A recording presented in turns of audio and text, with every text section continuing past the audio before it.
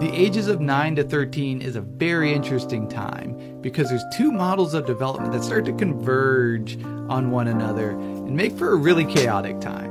The first one is the psychosocial model of development, which I've discussed before, but from 5 to 13, they are going through industry versus inferiority, so they are learning to be creative and productive and gaining a sense of self-esteem through their activities and talents and skills. And they're also developing a sense of complex morality.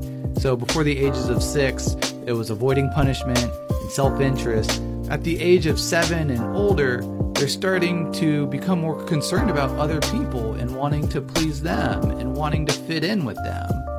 And so they're at a stage of development where they're gaining a sense of self-esteem through their activities and skills, and they're also wanting to fit in with others. So it would make sense to find those things that would help them gain a sense of mastery and competency in the activities that they're doing and helping them find ways to fit in with their friends. So it's really hard to narrow that down into specifics because it depends on their friend group and it depends on the activities. Those hobbies and those interests can start to become really, really narrow too. And it starts to become really important as well.